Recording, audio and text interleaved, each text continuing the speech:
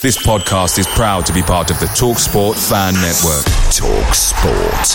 Powered by fans.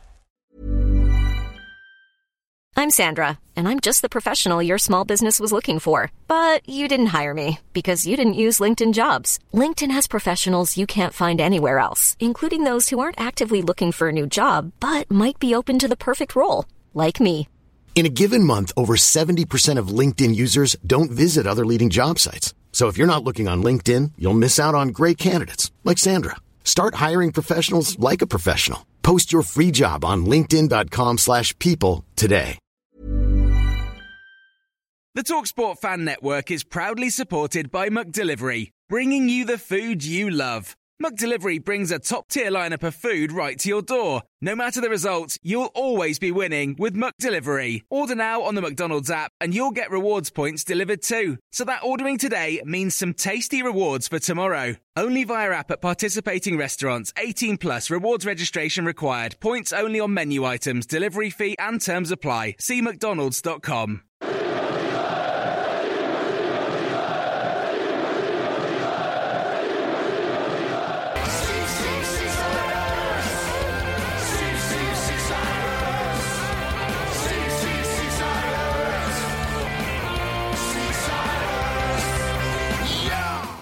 It's Thursday, 20th of October 2022, and this evening's special West Lancs Derby Day preview. We are once again joined by our chum, Tom, from down the M55. Tom will be helping us in the build-up to Saturday's much-anticipated Battle of Bloomfield Road. And I'm John Aspinall, and this is Seaside's podcast match preview show.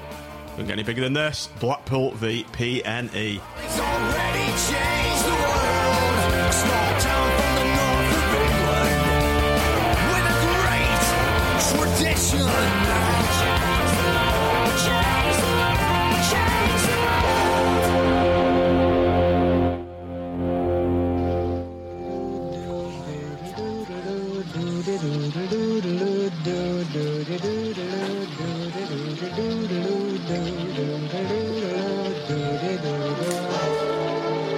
Sorry, chaps, just I've got a leak above my head somewhere.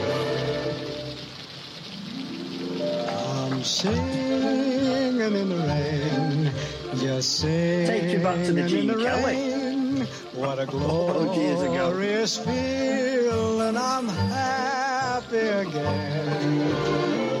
I'm laughing at times. It makes a pleasant change for us to be taking the piss out of your infrastructure. So we've been given the opportunity and milking it to It's not great on the optics, was it? the nth degree, and we'll take the YouTube copyright strike that is no doubt coming our way after that. Good evening, Tom, anyway. Thanks for coming back. Thanks for having me on again. Looking forward to it. Matt, I noticed you only had your hood up. You weren't prepped about this hilarious gag, were you? You weren't... I don't own an umbrella. I wasn't prepped about the gag, but even if I had been prepped about the gag, I wouldn't be able to act upon it because I don't own an umbrella. I don't really understand umbrellas. They kind of keep the rain off you when it's pissing it down. Tim, you're going to have to unmute yourself. To, He's ahead of the game, Tom, though, isn't he? Because he actually guessed what we're going to do. Yeah, we hadn't discussed that beforehand, have we? No. Great minds think alike, sadly. Very maybe it's so predictable, Tim. You thought it was hilarious in the box last night. I did. Well, I'd had a few beers at the time, so we obviously... you put the wrong one on anyway. We wanted the... I said, Tom, the Hindu guy doing... what was it? What was the song? Song? Roop Singh, our quarter of a millionaire off Deal or No Deal. Celebrity Preston fan. I'm just on a can of Farmyard Ale this evening. So to give him a bit of a plug for sending us a couple of crates. One's the live show, one's still here. I was going to pop... No one found their way to my house. Well... No, mine. I couldn't carry 2 crates to the live show, gentlemen. It's only the first one. I'm only drinking this one because I'm showing Tom. It's actually quite nice, isn't it? It's quite a nice little can there. I was going to bring you one round. Would you have drunk one after I brought you one round? No. It's quite nice. It's quite a nice drink, actually. I don't even have tangerines in the house, so my diet's not the best, so that speaks volumes. Tim, we were in the box last night, weren't we? Lording it up. We certainly weren't lording up the fare that was served on the pitch, were we? No, definitely not. It was after the Lord Mayor's show, I think is the expression, isn't it? You know, we go to Bramhall Lane on Saturday and are involved in an extremely exciting and an eventful performance with some star performances, and then we got the antithesis of that on last night, didn't we? So it's a pity because obviously you're in the box and you know it's not something you do very often, and you want to make a big thing of it. So whilst it was a good experience, it was rather dismal when it came to watching the football. What was your thoughts of that, Tom, when you saw that result come in? I mean, it was great viewing from my perspective. A little bit surprised. I thought you may have beaten them after your heroics at the weekend, but maybe that late equaliser that shouldn't have been allowed, really, when you look at the assault on Flapswell. But effectively, maybe that's just taken a toll. 3 players down, turned to suspended. I know you've had a raft of injuries throughout the season, and I know Michael Appleton mentioned it last night.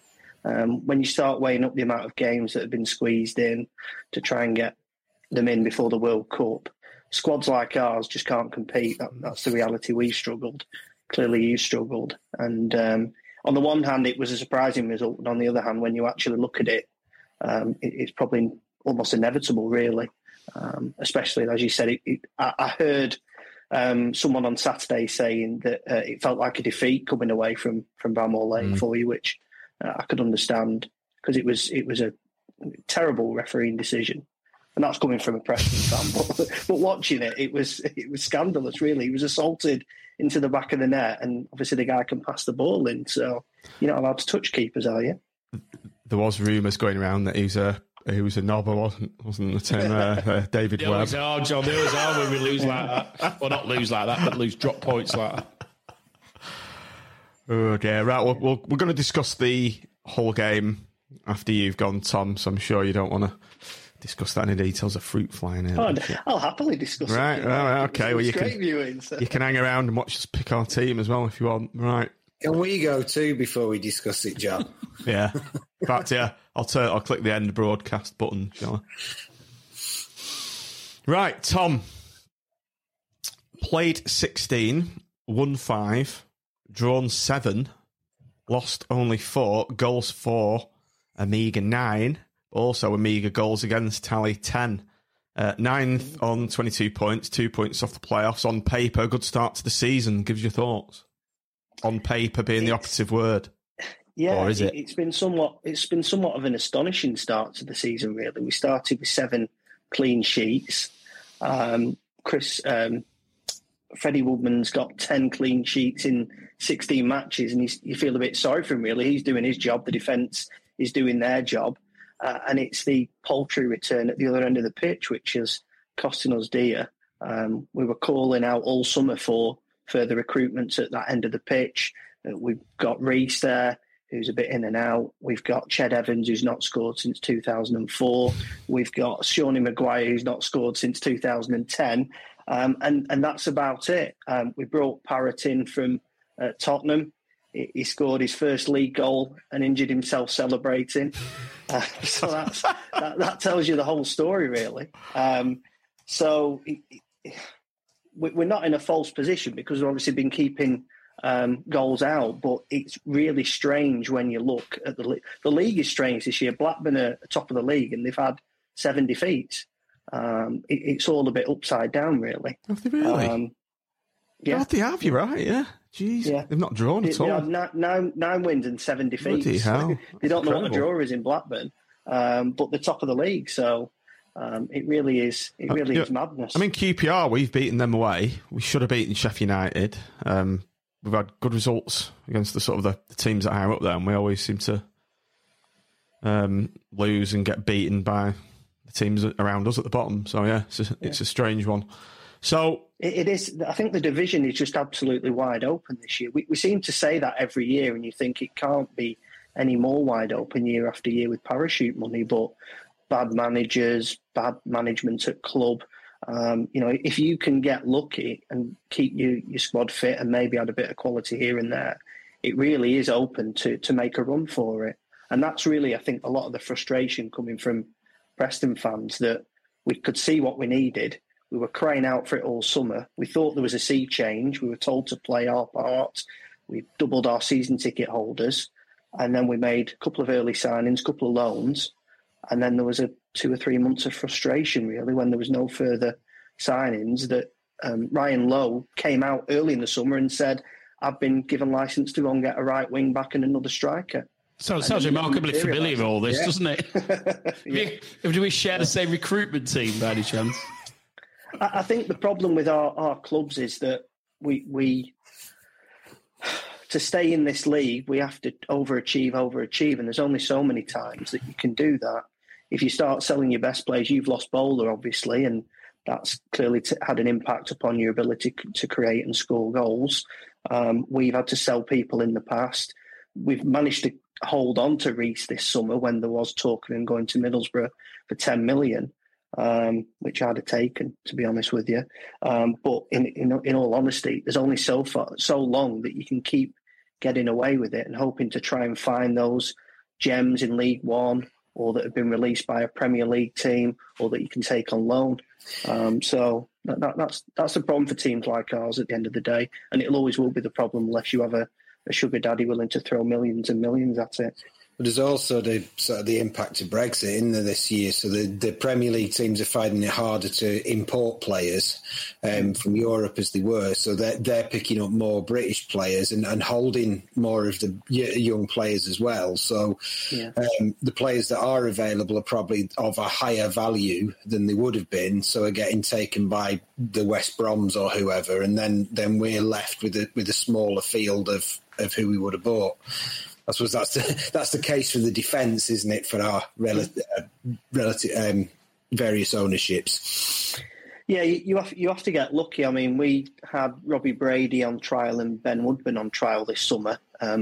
Woodburn you're familiar with from your place, and he stumped the place out.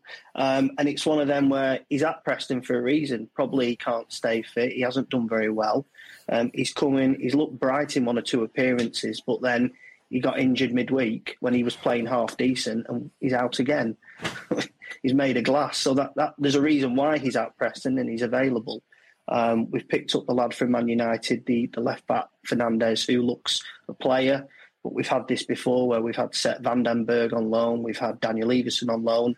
They do really well, and inevitably they move on. Sepp's gone to Germany. Daniel Everson's backing up the other keeper at Leicester at the moment. And Cameron Archer, who obviously we were desperate to get back, is sat alongside your former manager on the bench at Villa at the moment. So it's that frustration of finding someone that can come into your team, or signing someone, and then inevitably they're going to move on at some point. But I suppose every player's got a price, haven't they? So with Ryan Lowe, did you think he'd come and play so defensively at Preston, given he was quite free scoring, wasn't he, at Bury? Do you think he's just been a bit pragmatic about it? Let's just not concede. His formation throughout his managerial career, as I understand it, has been 3-5-2 or 3-4-1-2, and I'm not going to budge. You can say what you want, I'm not changing from that. I believe in it. Whether that's outdated, whether you need to adopt to different matches, a bit like Alex Neil did, I don't know. He came in last season and we appeared to be playing more aggressive football, more attacking football, scoring a few more goals.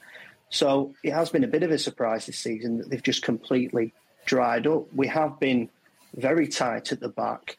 Liam Lindsay, who was already at the club, Jordan Storey, who was already at the club, have come in and they look absolutely fantastic in the back three. I think the loan to Sheffield Wednesday for Jordan Storey has been the making of him, a bit like Ben Davies previously. But Ryan Lowe has come out and said, I've got this brand of football, this attacking, playing football. We're just not seeing it at the moment. We might have seen it a bit last season, perhaps with Cameron Archer at the leading the attack, but we certainly haven't seen that this season. It's very left to right football. We've got players passing from side to side. There's no real dynamism in there. You've got Reece, who's fairly isolated up top on his own. And there isn't this brand of football that we've been promised. So there has been that frustration. Saying that, we're sat ninth, a third of the way into the season. And if you'd have said to us you'd been challenging for the playoffs in August, we'd have probably taken that. We'd have been happy with that. Just we always want more, don't we? So would you say that's the personnel that's failed to be materialised and brought in, that he's adopted this kind of system? I think so. Clearly, he's wanted a right back since he came in, because he identified that last January, or a right wing back. We're still playing Brad Potts there in fits and starts. He wanted another striker. Now, they brought in Parrott, but he obviously said he wanted a further striker. So I think he has been kind of hamstrung in a way. We got rid of 15 players in the summer, and we brought 7 in. Only one of them we paid money for.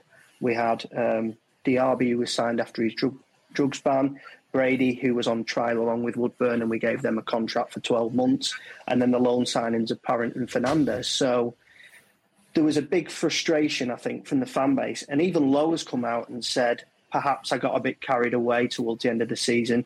Perhaps I promised more than I could have delivered, and his expectations seem to have been scaled back as the summer went on.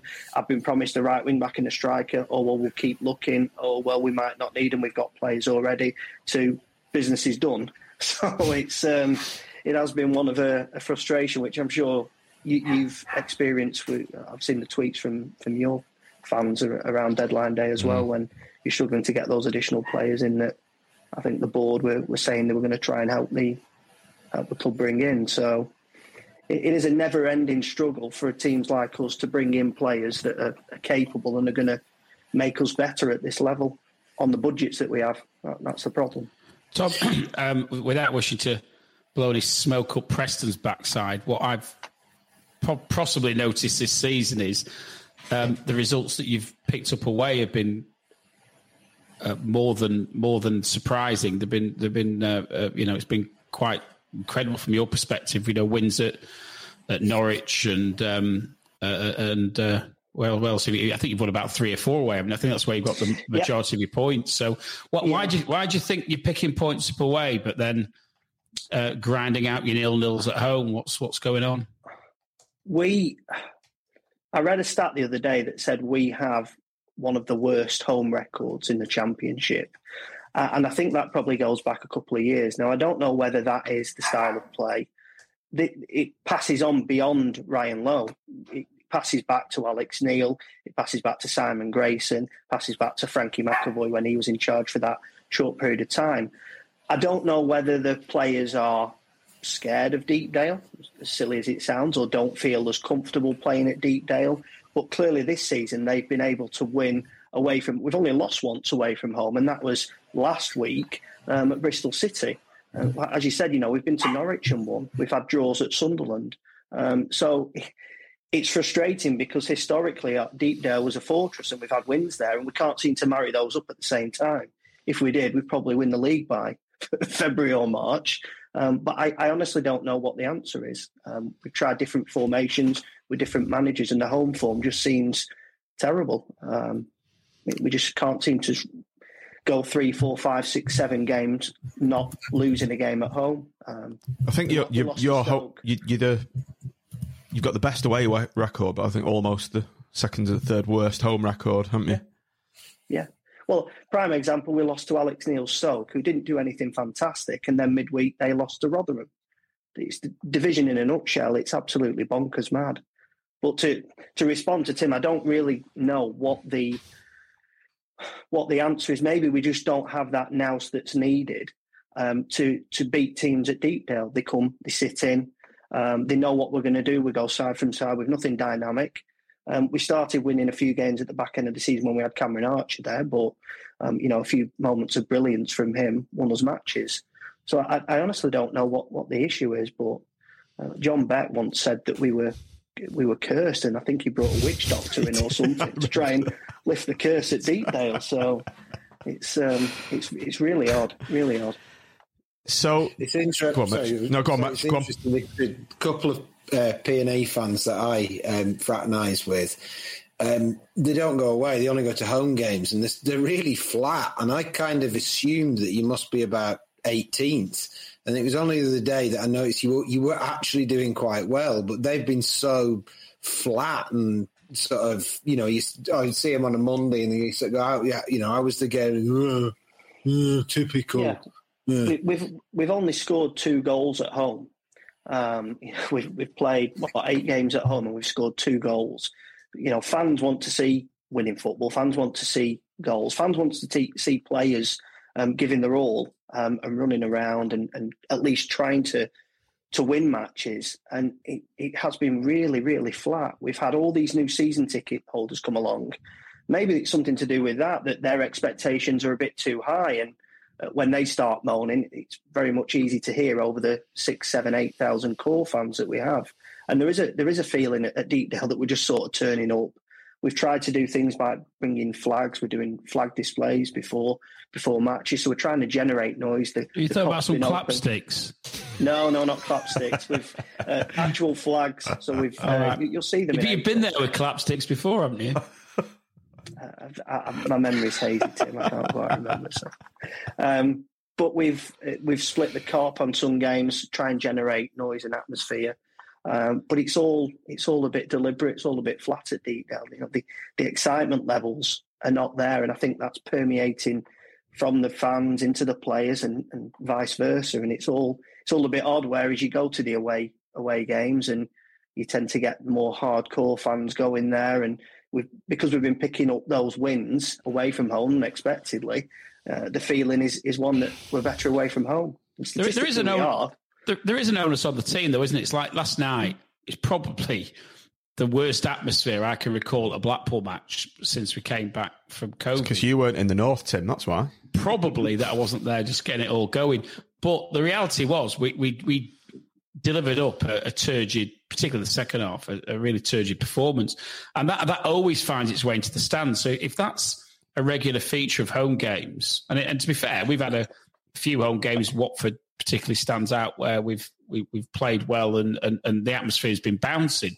But it happened to us last night. It was, I think you actually messaged me, didn't you, and said something like, "Are we all saving our voices for Saturday?" And the reality was, it was very flat. But equally, I don't think we had a shot on target in the second half. So there's always going to be a link, isn't there? If it's what's happening on the pitch isn't exciting, getting you out your seat, then as much as you want to get it going, eventually people get bored and they switch off and they start looking at the phones and they start talking and doing whatever they're doing rather than actually focusing on the game. And I think that's probably a reflection of the way you're playing at home, where if you actually reversed it round and saw some of your away performances, the atmosphere might be a little bit better.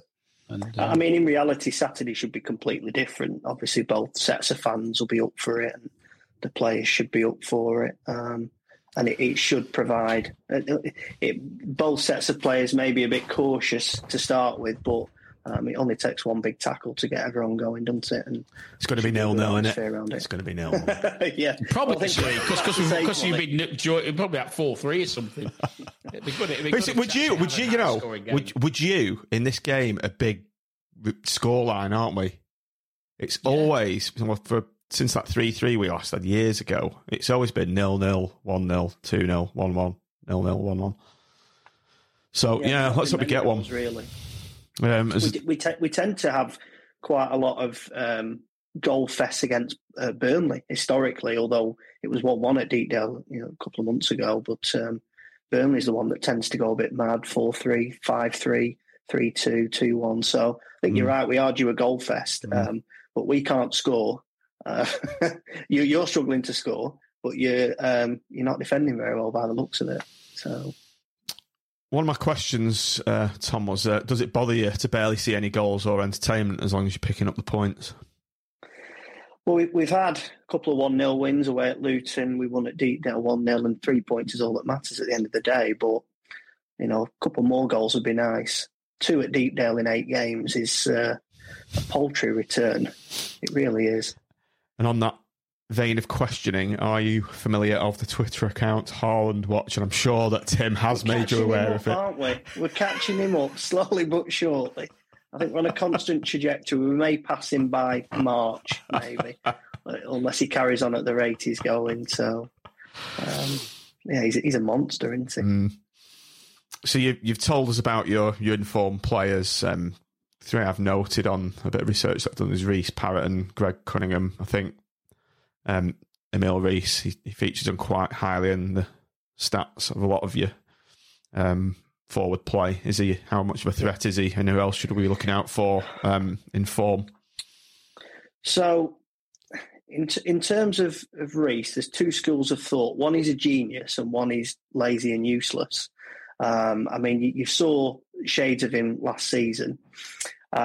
He is a bit of an oddity in that he'll score and he won't really celebrate. He just sort of stands there, and he doesn't really endear himself to the fans. You just think, go a bit mad, tear your shirt off or do something and just show that it means something to you. But he's one of those, individuals from Iceland over there, Norway, and he's very calm, very assured about things, scores his goal as though it's just his job. Sounds a bit like Tony Ellis. He was like that, wasn't he? Oh, God, not Judas again. So on his day, I mean, he scored goals from obscene angles. He's an instinctive finisher. His hold-up play leaves a lot to be desired. Middlesbrough released a report saying he was excellent with his head, which I've not really seen, although he did score a headed goal at Norwich. But he has the pace to hurt you, and he can. If you give him a chance, he will finish. He's very cold-blooded in terms of finishing in front of goal. But then equally, he could be anonymous for 90 minutes, and you think Preston have played with 10 men there.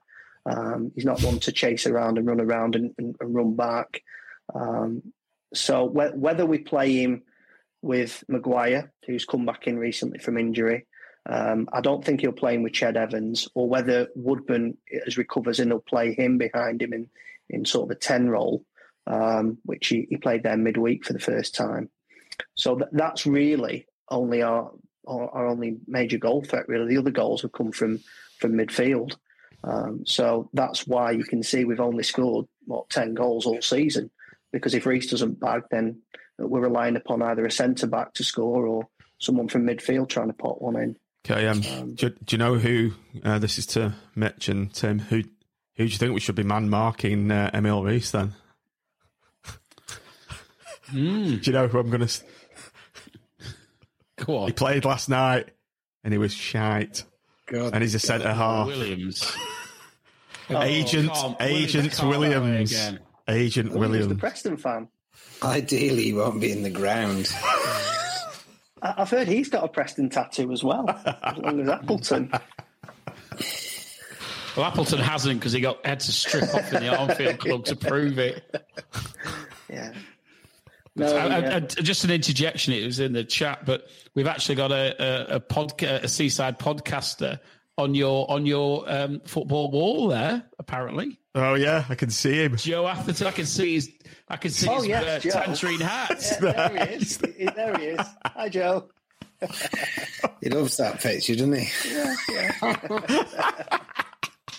He's literally celebrating in front of him. He is. I love that picture, celebrating in front of Joe. I remember seeing it at the time and thinking, "Oh, marvellous! I'll keep that saved." So, yeah. Okay, so you've shared this shit player with us. We've shared one with you this season. Was with us previously, Ben Woodburn. Has he turned out to be as shite as we all warned you he would be? Well, he came in the summer along with Robbie Brady on trial. I don't know whether it's just a matter of convenience because he was down the road at Liverpool. And the club basically gave him a 1-year deal. And so I think a lot of the fans' reactions were, we're going down the cheap option again. We're not signing people. We're taking someone on a punt that they might work out. And the problem is that he's had injuries. Effectively, he started a few games of the season and got injured.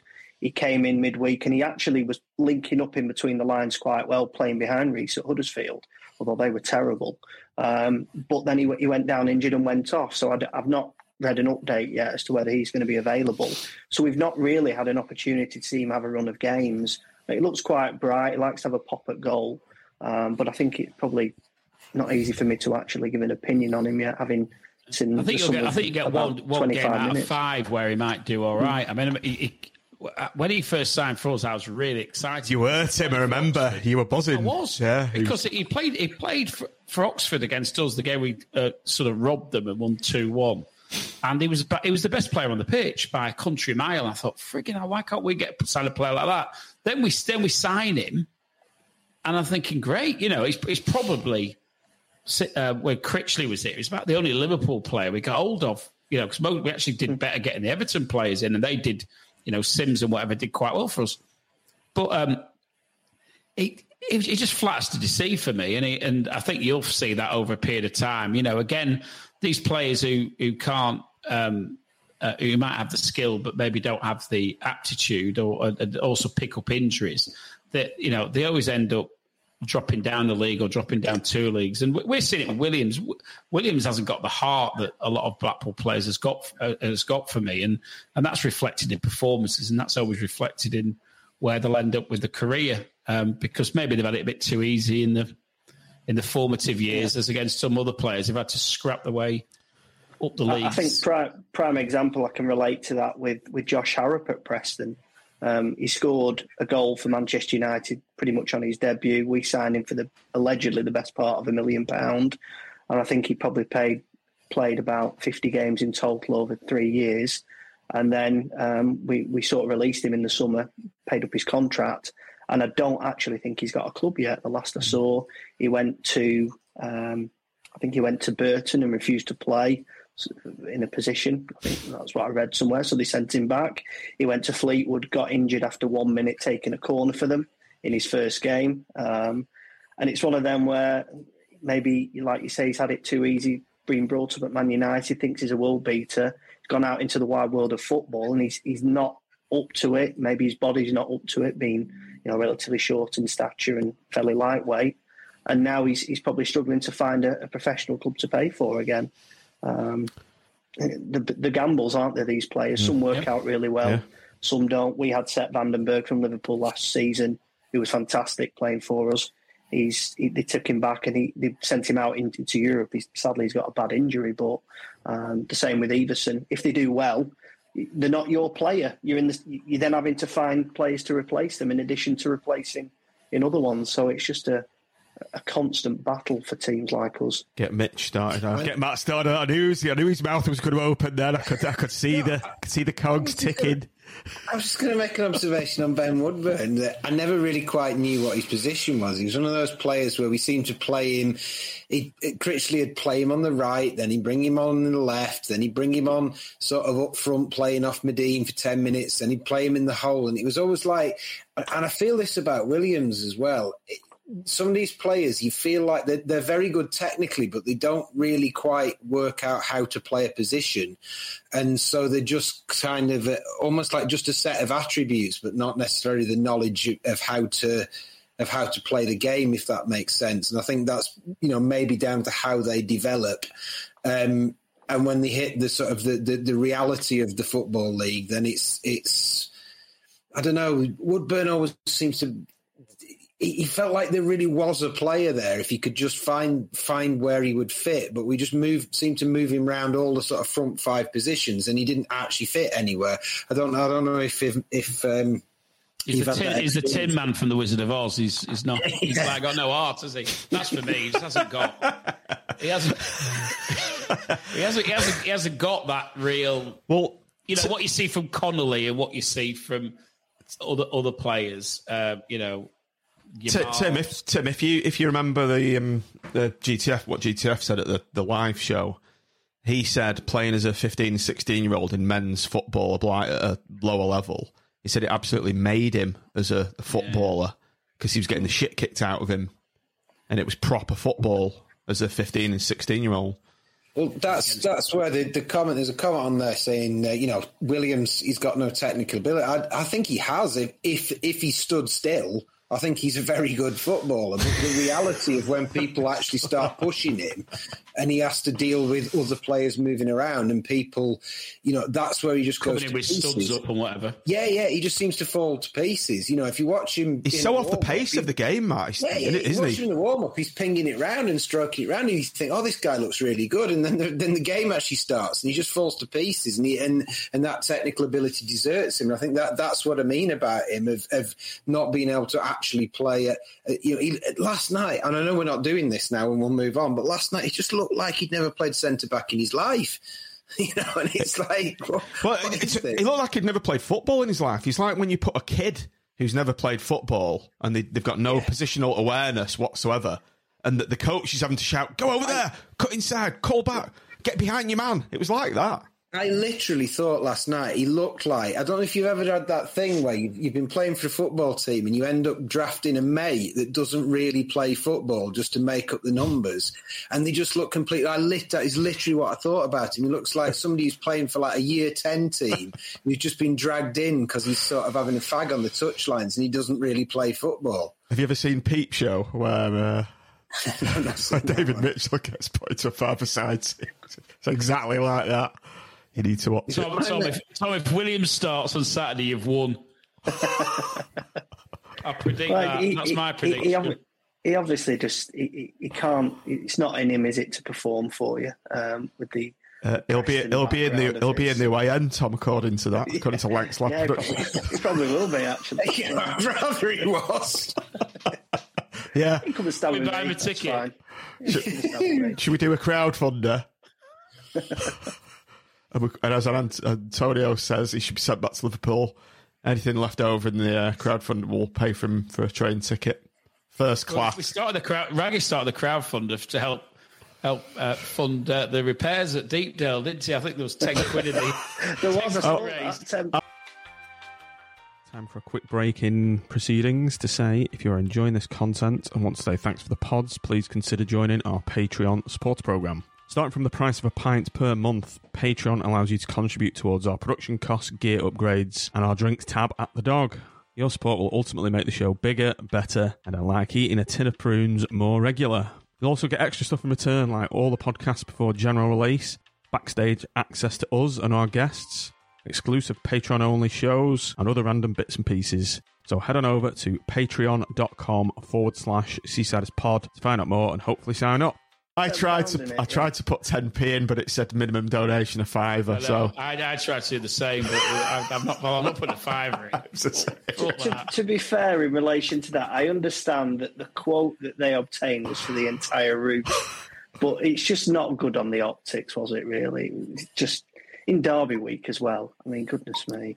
As I said, we could always buy you a few tangerine umbrella hats, that you can all sit there. You look great. I'll pass. I'll bring my blue and white one. So, if I can get in, looking at all the diversions that Seasiders Police has put out on Twitter, where you're allowed to walk and where you're not allowed to walk. So, what's that? I was actually really worked up in the summer when you signed Williams, because I remember thinking, we could do with a centre-back from Liverpool like him, because we were bringing back Liam Limsey and Jordan Storey, and I was worried about our centre-back, but is that a dripping sound?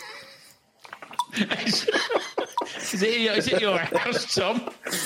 Yeah. Roof needs repairing. Oh, it stopped. All right. Funny that.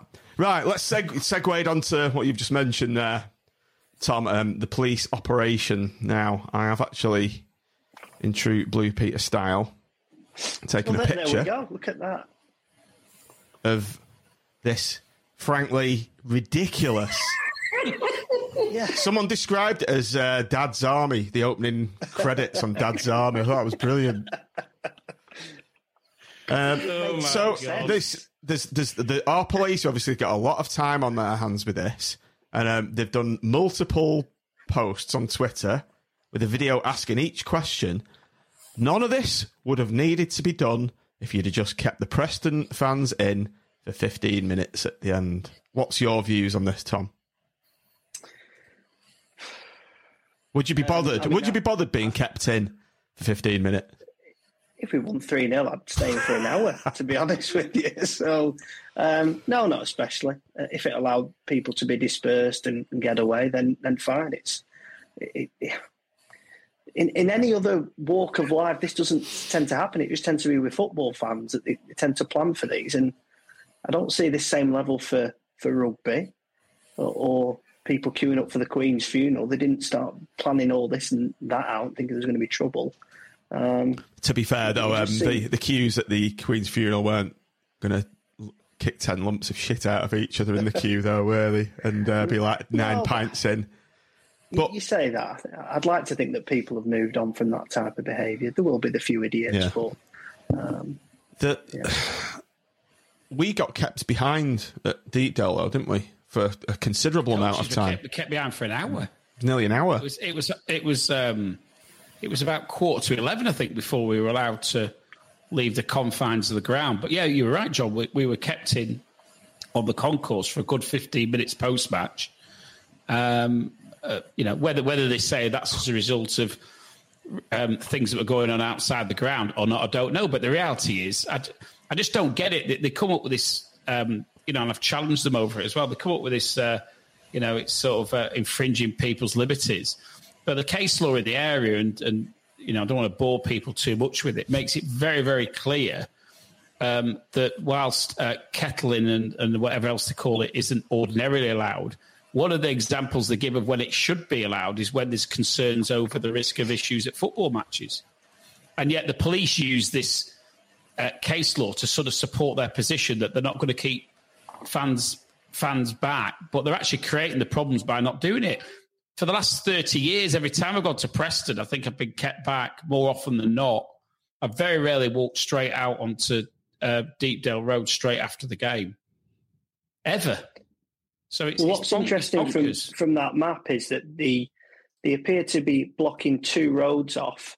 I think those 2 red roads that they're intending on sending Preston fans down. Is that right? But then they're going to send you round to meet us at the other side, aren't they? That's what they did last year. That's where we were kettled into. So kind of on that first road, I think we actually were all kettled in coming away from Bloomfield Road. The Preston fans had made their way to Maudsley Avenue, but made their way back up to Bloomfield Road, and we all met in the middle. It was like a scene out of Gladiator. I saw the videos on Twitter. Yeah, I'd long gone by then. I was down the road in what was it called? Is it Home Base or the? I can't remember does anybody actually understand what all that means anyway? So you guys go down the roads with the red here. They should have done it in blue, really, shouldn't they? Yeah. Well, what happens? What happens when you get down the bottom? What if cars? Well, that's where it's all kicking off, Tim. At the bottom. By the look of it, yeah, that's where it's kicking off. That's where all the muckers will be waiting for you. So I did the blue area is where maybe the Preston coaches will be, but that's no man's land. No man's land. They're all not going to be. Everyone's not going to be on coaches. So if they're going to send us down those 2 roads. Greg says the red roads are closed, but closed to who and for what purpose? Right, okay. There's some quite funny comments have just come in. First one from Lankslad. Looks like Keith Laird's picture of a dog from Phoenix.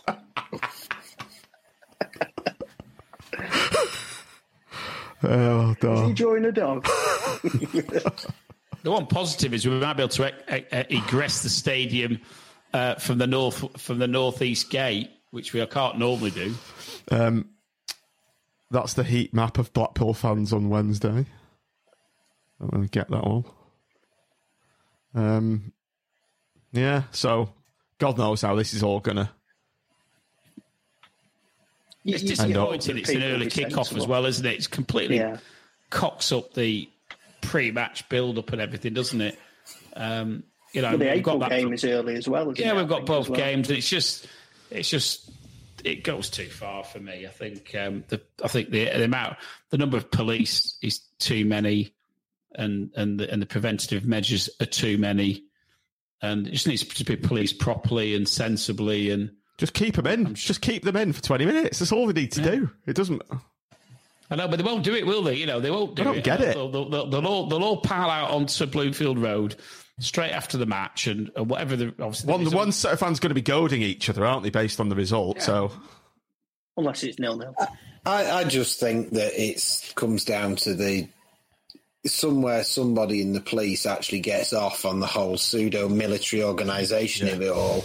They're like pointing, waving, you know, telling people where to go. You can't do this, you can't do that. Go over there. Don't answer back, or you'll be in trouble. And I'm sure 90% of the rank and file copy.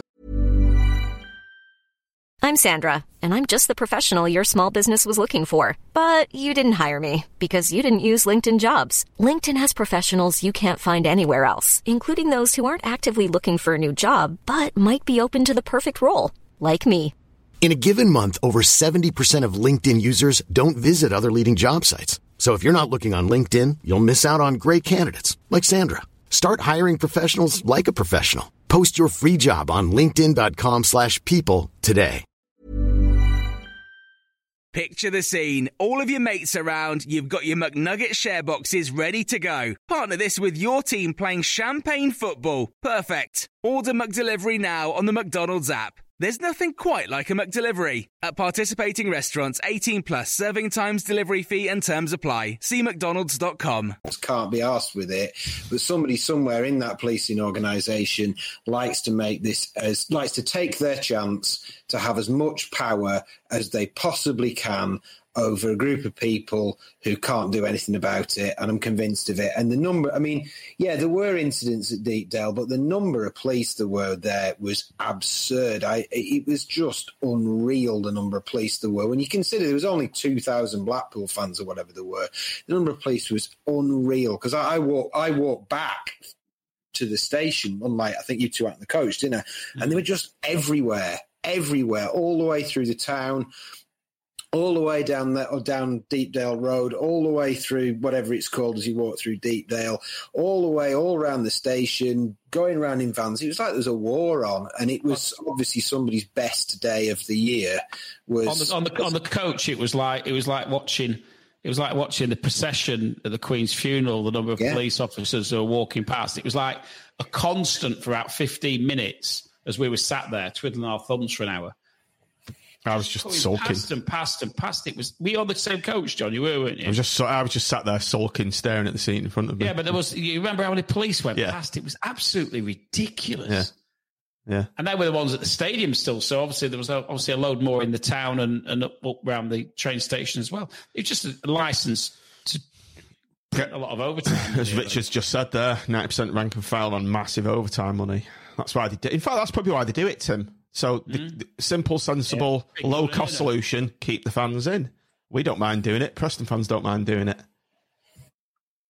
And I think the approach almost seems to stoke things up in a way. Their approach to policing these matches tends to be stoking everything up, whereas if it was a fairly non-confrontational police approach, I think everyone would be relatively happy. Yes, there's going to be idiots, but there's idiots everywhere. But the levels of policing that they seem to feel that they need just doesn't seem warranted, in my opinion.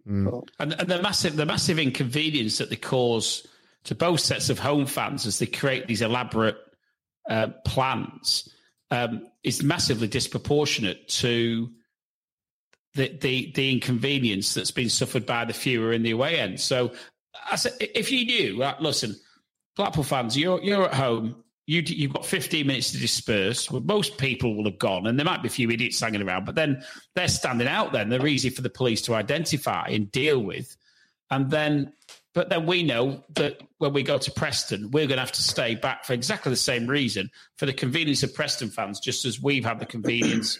But it's the opposite way around, and it creates this shitstorm of problems that we had last year at both games, and will no doubt have on Saturday.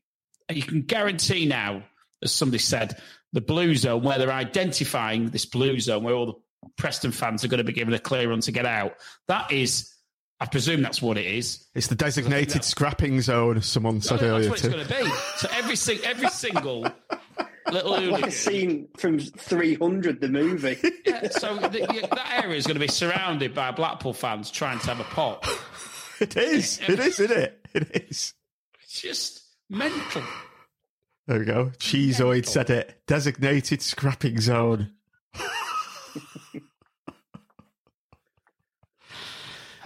Who do you think you are kidding, Mr. That's a great shout. That takes me back to my childhood. Saturday evenings, 5:40 p.m. For those of a certain vintage, Tim. Yeah. Right, ticket situation. You've sent a load back, haven't you, today? There's been a load of returns, I've read. Returns? Blackpool fans have been and returned the tickets for Saturday's game, I'm seeing online. No, that's this is Joe, because he had a big panic because he watches the. I don't know why people do this, but it seems quite a popular hobby amongst football fans. They watch the ticket sales on the app, and Joe had a big panic that suddenly some blocks had turned blue and there was availability again. But it turns out that it was just the club had shifted people round. So when it's like people want to sit together, so they hadn't actually returned tickets. But Joe had accidentally started some kind of quite long internet debate about why our fans were now deciding not to go, but there was nothing in it after all. I'd also read today, I don't know if there's any truth in it, that Blackpool have blocked a beam back to Preston. I don't know whether you'd seen that. They're not sure they've blocked iFollow, or they've asked to block iFollow. Right. So that obviously for those who are based abroad and those who want to pretend they're based abroad, there is the ability, obviously, to access the iFollow game on Saturday, and apparently Blackpool want to block it. Again, I think it's part of this. Well, we've had a little bit of debate on AVFTT, and I've actually taken a bit of flack for saying that I actually think that we should have given more of the East to Preston, because what we're actually doing is we haven't sold out those blocks in the East yet, and whether we will or whether we won't remains to be seen.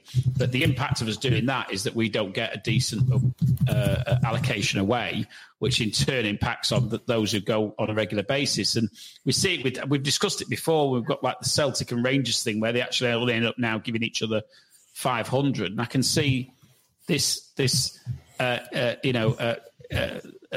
M55 war of attrition as to who's going to give each other the least numbers is going to end up with us sort of replicating that, where we're giving the absolute minimum we can ever give each other and making it as difficult as we can. And some fans, to be fair, on the ABFTT were reveling in it, but I just think it detracts from the game, it detracts from the atmosphere, it detracts from the experience, and it ultimately detracts from what derby games are all about. And I just think it's got to stop. And I just think it's pathetic, to be honest. I think it's pathetic from both clubs. And they need to take a step back and just give their heads a big wobble for me. Mm. Yeah, you would hope that after this season, perhaps, it would be draw a line in the sand and let's start afresh. I hope that might have happened this season, but it seems that decisions were made that it was going to be the same or slightly less than last season, although I think they came out and said it was on police advice or ground safety officer advice, which I don't know. Blackburn got 3,500.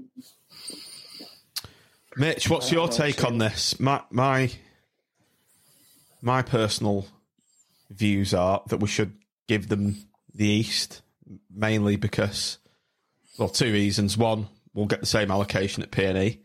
And secondly, I like big occasions. And like Tim, a couple of guys in the box were saying yesterday that Jimmy Husband said they find it intimidating having an entire stand given away to the away fans. But that said, how good is it in the north when you've got the fans right next to you? And also, it's Preston. So there's going to be all that added needle. You're never going to get the north next to the Preston fans unless they've got the entire stand.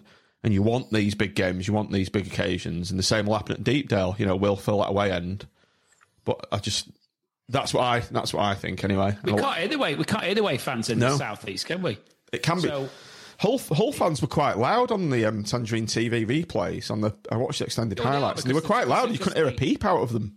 where we were. The audio's obviously in the east, isn't it? And we probably heard more where we were in that box opposite them than you wouldn't hear anything at all in the north because the acoustics just don't work. And you're right, John. When we've played Blackburn, and Blackburn have been in that north section, and Sunderland have been in there, and whoever else has been in there.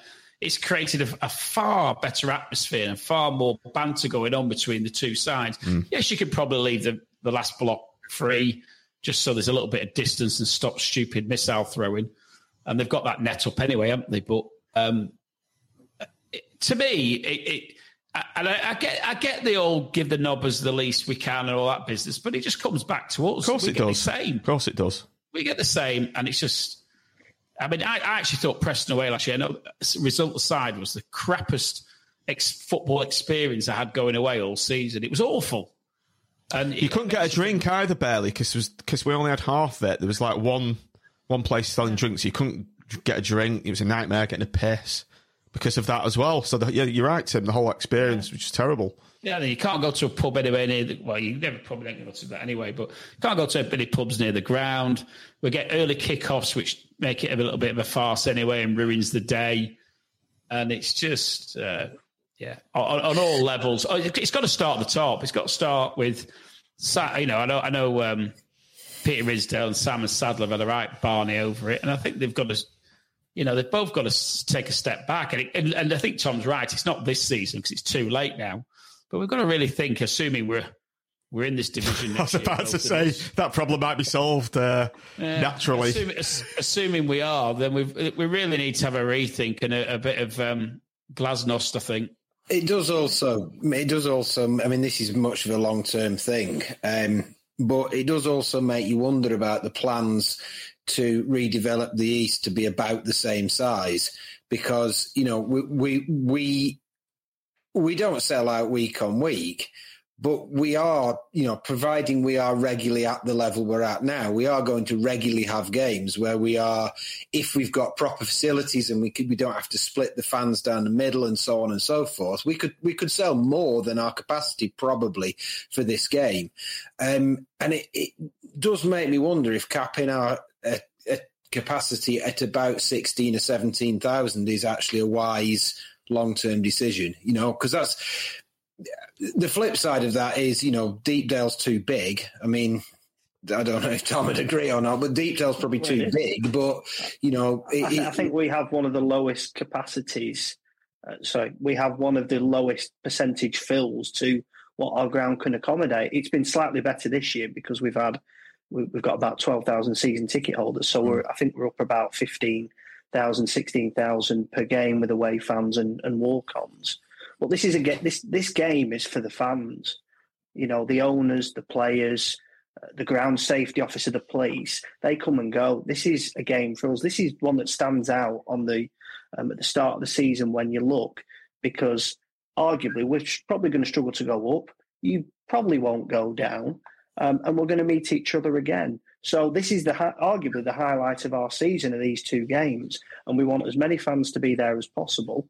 And it's all got a bit silly the last 18 months, and hopefully the clubs can see that.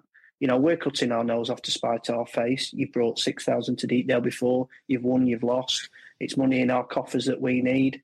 You probably won't sell out on Saturday. You'd fix your roof, couldn't you? There's one pay for our roof. Yeah, there's one more irony in this. There's one more irony in this. Build it up with Tangerine, I think the song goes, doesn't it?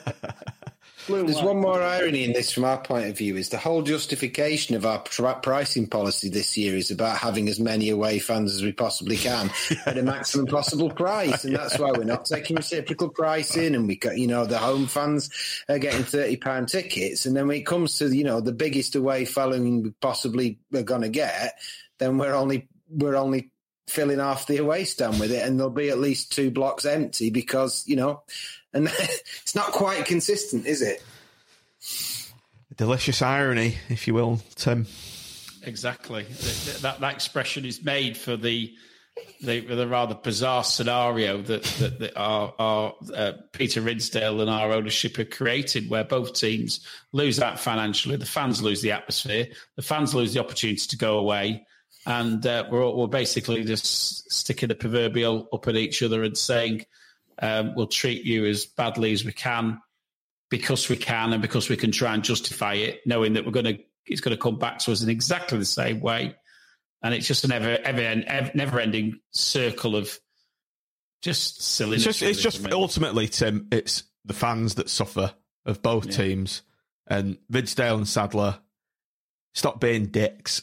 Sort it out for next season if we're still here. I raised it at the structured dialogue meeting, and the attitude was, if we can sell those seats to Blackpool fans, then we're going to sell them to Blackpool fans. And that's what I've had off AVFTT this evening, where people have said the same thing. And I sort of get it in a way. But they're not really Blackpool fans, though, those sort of people, are they? That's my argument. My argument is, if you haven't got a ticket to come and watch Blackpool 36 hours before the game, then you're not really a Blackpool fan. You might just be egged. You might be persuaded to go at the last minute. And the counter argument that I get back is, well, we're trying to build the fan base, so they're the type of people we should be aiming to bring to games. But the reality is, 3,000 Blackpool fans who want to go to Preston can't go to this year. Can't go to Preston because we're trying. Well, we're not really, but we're trying to encourage this small contingent of floating fan to deign to join us for the biggest game of the season, and they haven't yet made their mind up.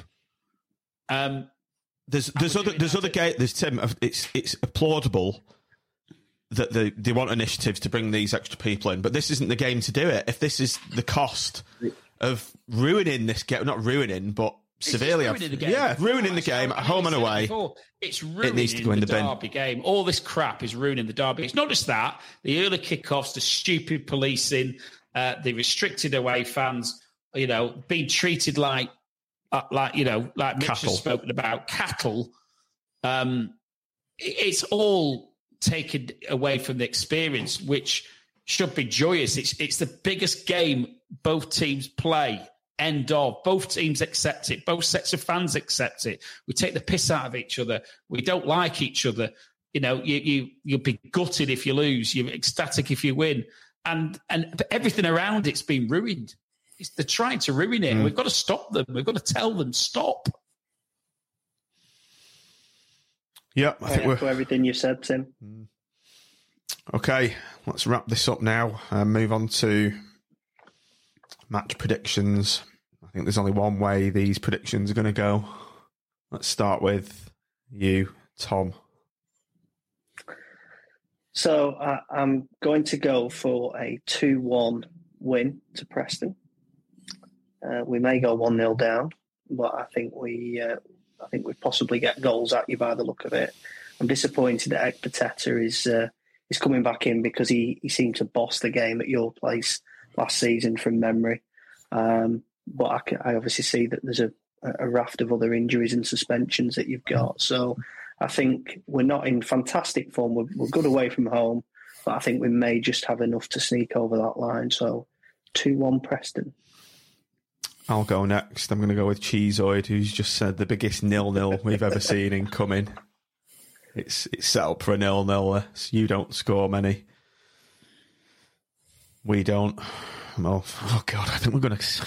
We did manage. I know. I've got a bad feeling. Attack on Wednesday, so I've got a bad feeling about this. I have 2-0 to them. I've got a really bad feeling about it. That's always a good sign, though, because when you've got a good feeling about a game, you never win. You get bad, So. Well, at 10-5 last Saturday, when we'd just been humbled by Stoke 2-0, and you were still winning 3-2. I wasn't looking. I was trying to sell my tickets at that point. It's funny, isn't it? One result from each team. Yeah. It's completely flipped, hasn't it? Yeah. Let's try and be positive, Mitch. Who have we got coming back? We've got Marv back. We've got Jimmy back. Yeah, no, I don't need talking positivity, John. I'm here. Go on then. I'm preaching. So lift me up. He's going to pick a weird team. And it's going to be a really bad start. We're going to basically pick up from where we left off against Hull. It's going to be a really bad start. They'll score early on, and it'd be horribly grumbling. And as I say, he's picked a weird team, so he's only gone and left one Gary Medine out, who will come on about 64 minutes, and the game will pivot, and Gary will be Gary game changer. I don't know if Gary will score the goals, but it's a moot point, because when Gary's around, goals will follow, and we will score 2 in the last 20 minutes and win the game 2-1. Love it. We had a Gary goal last season. What? So he went off. He's got a back injury and he's got 2 injuries. He's got 2 injuries apparently. Tim, so do they not think Medine's going to start Saturday then? Well, I just have a feeling he'll throw a really weird lineup in. I'm going to hat-trick man. I've got him down as a hat-trick man for this game. He did score a good goal, didn't he, in the last game? Oh, he's got a beauty. Tim Kenny's on fire as well. Doubled his tally from last season. Kenny's definitely on fire. He heard about Leanne's scoring of his performance on Saturday and felt that he needed to hit back and just reinforce the point that he isn't 6 out of 10. Anyway, what's your prediction, Tim? Ever 6 out of 10. Eh? What's your prediction? My heart says 2-0. My head says we're not going to score. And the question is, do Preston? So it's either a 0-0 or a 1-0 to Preston is what I fear, unfortunately. Oh, dear. Everybody in the comments, get your questions in. So it's going to be 4-3, isn't it? Corporate land. It's going to be 4-3, crazy. Yeah, I know. Well, we've got Thompson coming back as well. And as Paul Ellis, nice surname, has just said there, he's been a bit of a liability. So which Thompson's going to... Garbett, though, isn't he? If Hubby's potentially... Hubby's got to start. He's got to start left back, I think, which is a good. And then I think we've got a reasonably solid defence. Then, to be fair, I don't think we can play as bad as we did last night again. No, I don't think. I think Appleton. I've listened to his post match before, and he just basically said, "Preston's probably the best game we could have because I don't need to G him up. I don't need to say anything. It speaks for itself." So let's hope it's as he predicts and that we rise to the occasion. And I think if we play like we did against Sheffield United, we'll beat them. Or Watford. Or QPR. Play like we did against Hull, then we're definitely going to lose. There's no doubt about it. Right, we'll go on to pick up. Consistent and up and down, aren't we? It's going to be a toss of a coin. Yeah, I think it is. David Underwood said, tell Tom Archer has just come on for Villa. Tell Tom, Archer has just come on for Villa. Right, Tom, we'll let you go off and watch that. We're just going to do our team and moan about Hull. So I'm sure you don't want to sit and watch that. Go and watch Archer for the last 10 minutes. Oh, no. Broken-hearted. No, thanks very much for having me on, guys, and hope everyone's safe and has a good game on Saturday. We'll see you in the scrapping area. Designated fighting zone at 5 sharp. Oh no, it's 5 sharp. Be 3 sharp. So I'll head off now. Right, cheers, Tom. Thanks for coming on, mate. It's a pleasure as always. Cheers, thanks. Bye. Changed the view there. It was a good sport at the end. Big up. I think that means big up. I think you meant there, David. Right, let's pick our team then, if we must. Which view should we have? Let's have that one. Right, goalie. This is an actual This is a. Was I noticed a lot of people digging out Maxi on Twitter yesterday. I was like, what's that all about? Was he at fault for any of the goals? Mate, I don't know. First defender should have got it. I thought the second one, which was a great strike, it was a bit of a swan dive. But he's not going to get near that, though, is he? Come on. I don't know. I don't know. Watch him dive again. And it feels just a bit like maybe it was maybe it was going in anyway. And it was just a token dive. Yeah, possibly, but I don't know. He just felt like everything seemed to go through him. I think he's unlucky, but just my gut tells me that it might be a good idea to play Grimmy. Mitch, I'm with you there. I'm with you. I can just feel Grimmy making about 6 brilliant saves, and I can feel Maxwell just letting goals in, and that's not an objective reason to. I just feel that. What was that saying we used to have? it was something to knock Sean down with, some sort of emotional rubbish. I can't remember now. But yeah, I'm with you there, Mitch. I feel this is a game for Grimmy. Tim, what's your feeling on I pick Grimmy. I don't think he should have got dropped in the first place, to be honest. And he goes. Yeah. Right, what formation are we doing then? It's got to be 4-3-3. We're physically incapable of playing anything else. Should we go 4-4-2? But we just look so shit when we play anything else. I mean, like, we could... What's weird is it's exactly the same players could play 4-4-2 under Critchley, but we just look dire under Appleton with anything but 4-3-3. Okay, so Marv's back. He's going straight in, yeah? Agreed? Oh, definitely. Williams? Good. Just said that for the call lols. him Judd. He does call him Judd all the time, doesn't he? Does anyone know why? It's a shorten for Jordan. It's like a Yorkshire thing. In Kes, the brother who kills the bird at the end, he's called Judd. Comes and goes, Ma'am, Judd's killed me bird. And she goes, shut up, our Billy. And then it ends. God, look at this from Isaac. I don't think Maxi's been bad, but he's conceded 7 in 4 games since he came in.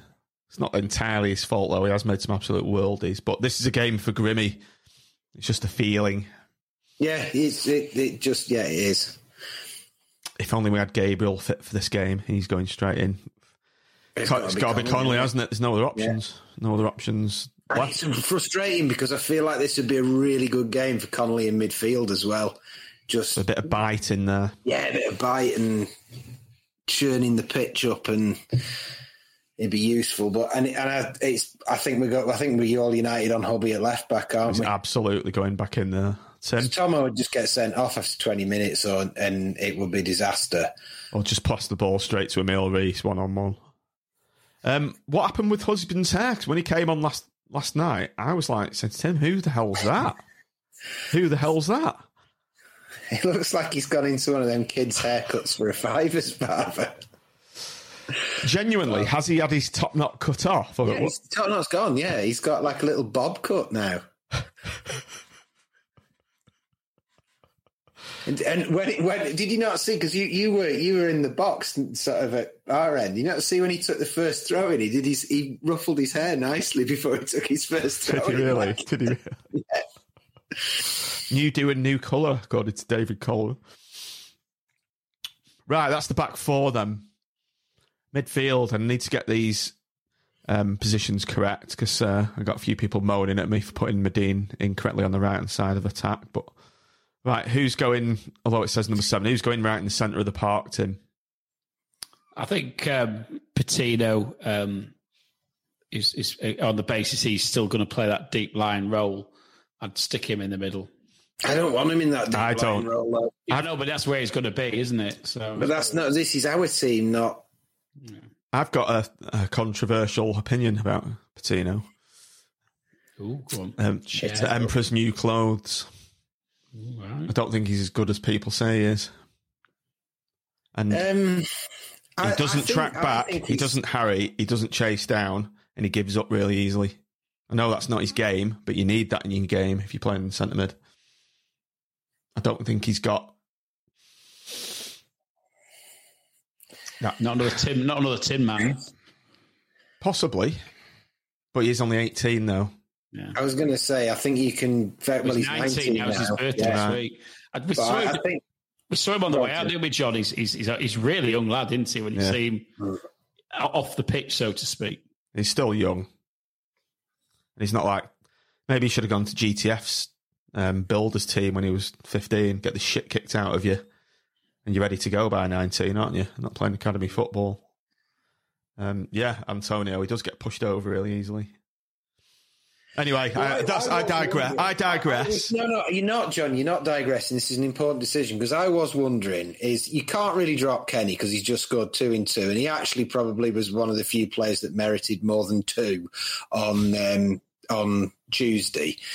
So you can't drop Kenny, even though I tried to drop him last time and we didn't have it. I think Bridcut, you kind of have to play Bridcut because he makes us look more solid. I mean, it was far too late when he came on Tuesday, but he makes us look more solid. So who do you play with them? Do you play Patino or do you play somebody? Do you chuck Carey in because he's perhaps more comfortable getting right forward? I don't know. And I think it's worth having that debate about whether do you play Patino. Are we mad dropping Patino for this game? Are we trying to be too clever? Is he a luxury? Is he a luxury player? Possibly. Well, if he's a luxury player, we've not had a great deal of luxury out of him, have we? No, we haven't. It's like some soap that you bought because it said luxury, and you got a bit of lather out of it every now and again, but it wasn't actually that smooth and creamy. I think this is the kind of player where we need experience, and that's what Bridcut gives you. Been there and done it. I think Bridcut's got to start. Yeah, I think Bridcut's got to start. Yeah, for me, Bridcut and Dougal have to start. Yeah, and then another, and it's who's the another. That's where the question is. I mean, ideally, you want Fiorini, don't you? But he's not there. So it's between Wright, Carey, and Patino.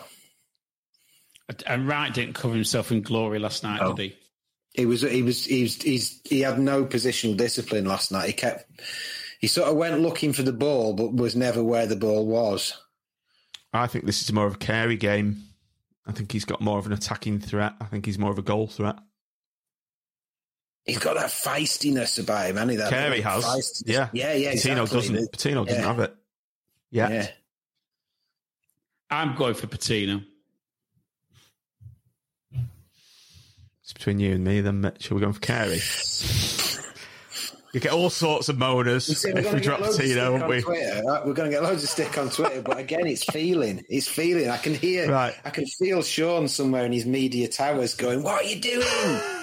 With numbers flying out of his ears, thinking this is the most ridiculous thing ever. But, let's look through the comments then. Patino, first name on the team sheet. Patino needs to sit behind the striker, that's right. Patino is in. You three are crazy. Carey hasn't covered himself in glory. Patino's... Right. Go on, play him. Play Patino. I want Carey. Right, if Patino makes it... I'll throw this at you, John. I'll throw this at you. We actually got Patino on set pieces. Ironically, we won, I think, 2 corners all night, but we got Patino on set pieces, and he did take... Certainly the one corner I saw was very good. So we've got that in him. If we've got him on set pieces now, he's got that in him.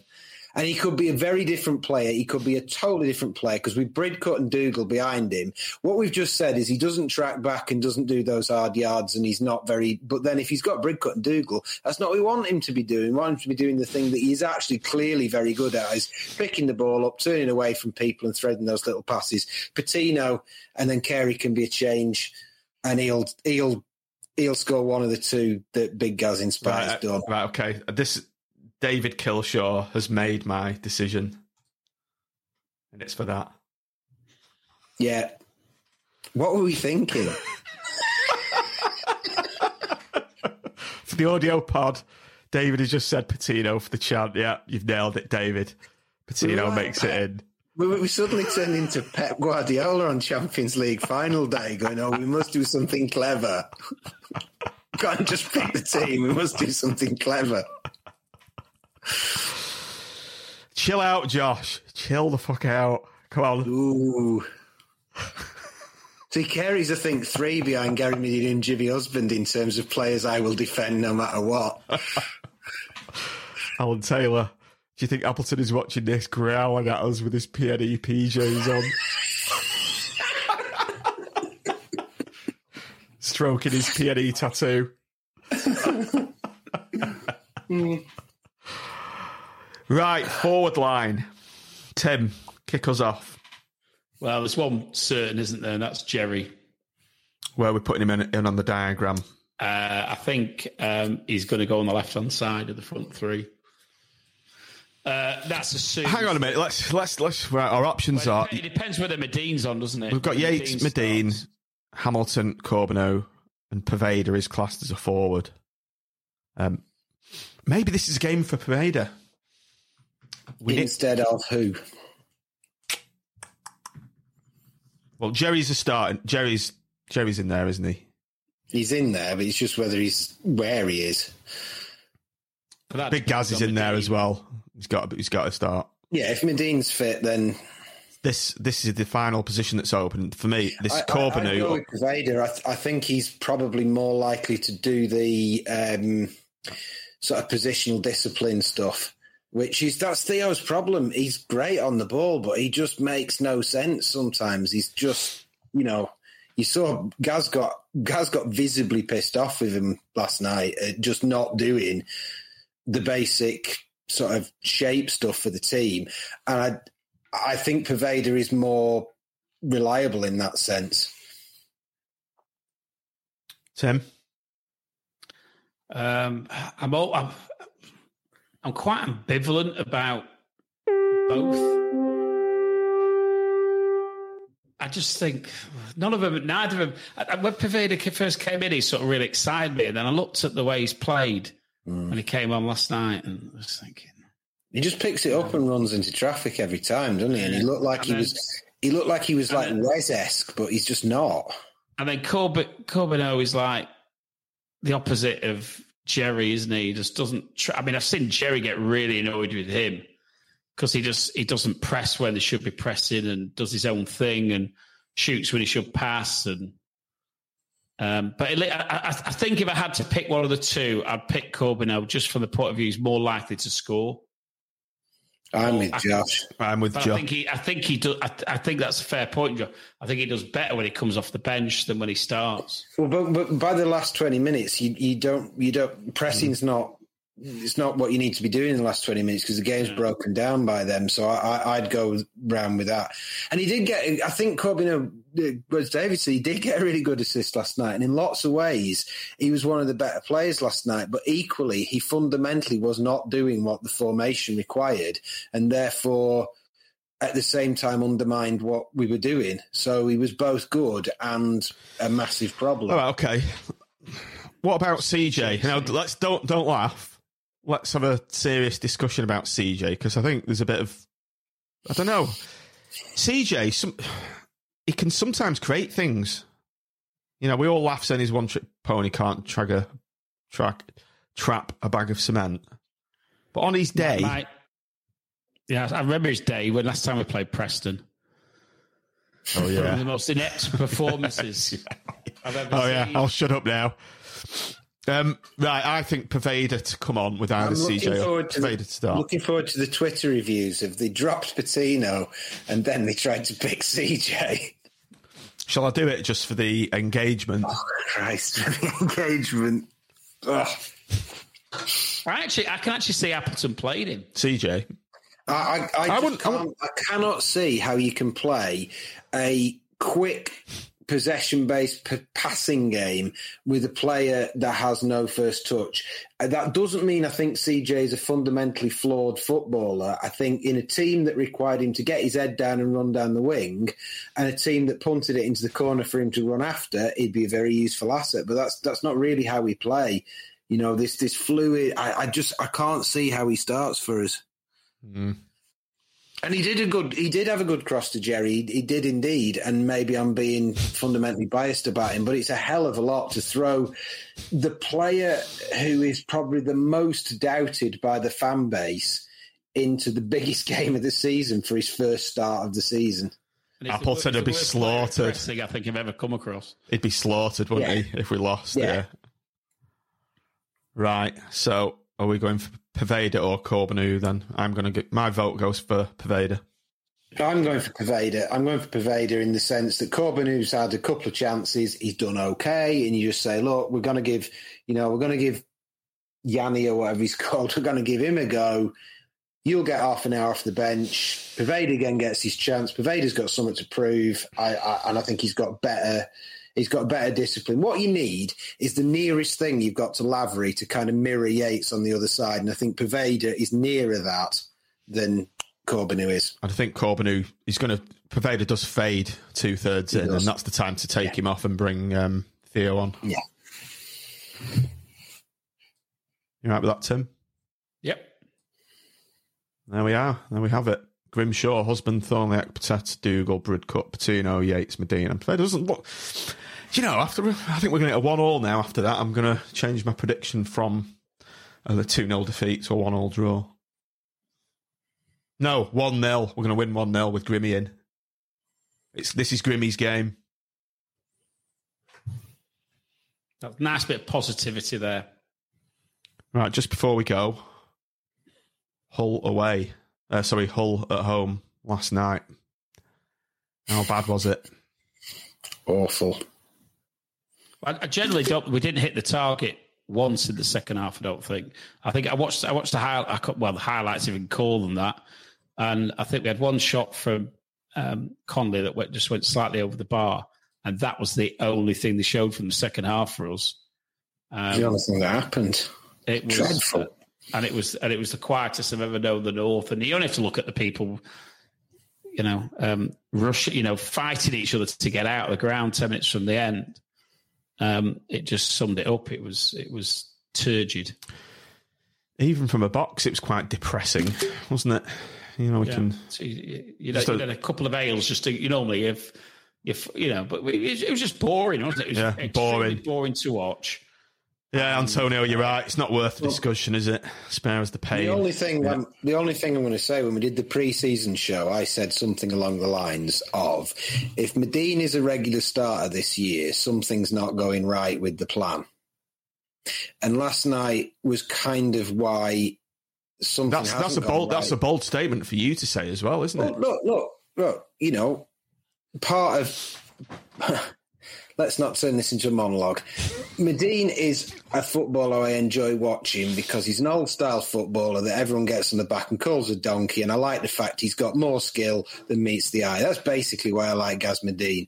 But as the fulcrum of a 4-3-3, he's not, what team plays that fluid, mobile 4-3-3 football with a big lad who's very slow up front?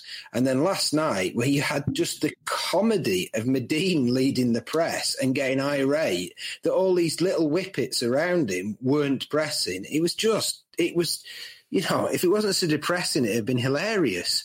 And it is that thing where it felt like that the shortcomings in the recruitment were borne out by that last night.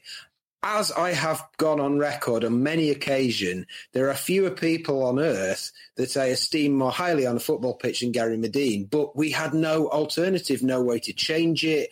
It comes down to the fact that we've got 11 or 12 decent players, but beyond that, we're really struggling. You shared something in the group, John, when you put the shot of the programme, and they had about 35 names and we had 25. And that's what it comes down to. We just do not have the depth to change it. And then, the subs just made it worse. It was just depressing all around. Yeah, the screenshot was a screenshot of the back of the programme with the match day squads on. Tim was infinitely longer than ours. I think there was like 9 or 10 players more in their squad, and that was if ever a picture said 1,000 words, that was it, and that's ultimately the fault of the recruitment team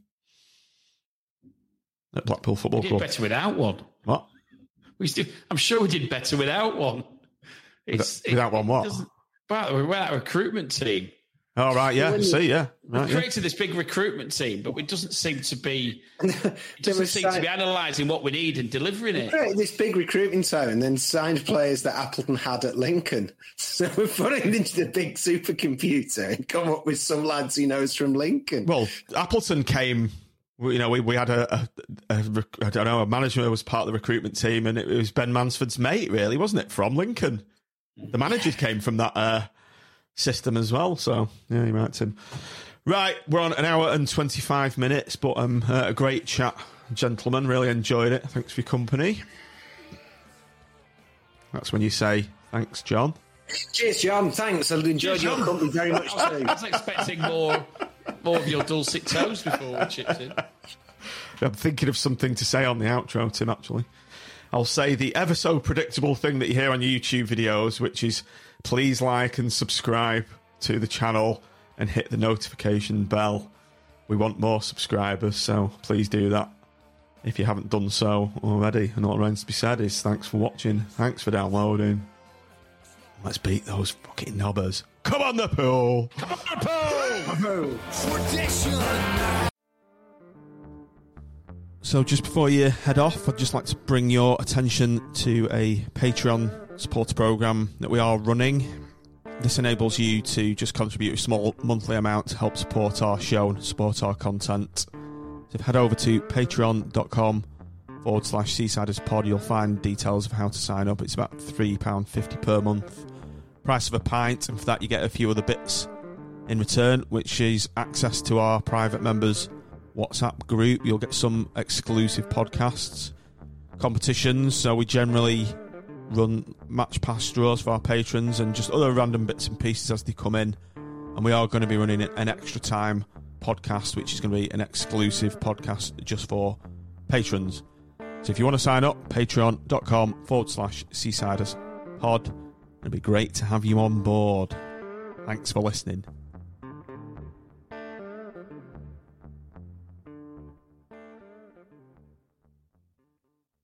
Away days are great, but there's nothing quite like playing at home. The same goes for McDonald's. Maximise your home ground advantage with McDelivery. Order now on the McDonald's app. At participating restaurants, 18 plus, serving times, delivery fee and terms apply. See mcdonalds.com. And there it is, that's as good as it gets on this stage. Nissan Townstar EV strikes again. It's an unstoppable van, unstoppable. Just fantastic. You can actually see the ProPilot technology in action. Effortless parallel parking. It moves with all the confidence that comes with a 5-year warranty. And with a bench full of all-star van experts, there's real strength in depth here. That's all-star quality. Search Nissan Townstar EV and visit your local all-star van centre to see for yourself. Terms and conditions apply. 5 years or 100,000 miles, whichever comes first. ProPilot is an advanced driver assist technology. Driver's responsibility to stay alert, drive safely, and control vehicle at all times. This podcast is proud to be part of the TalkSport Fan Network. TalkSport. Powered by fans.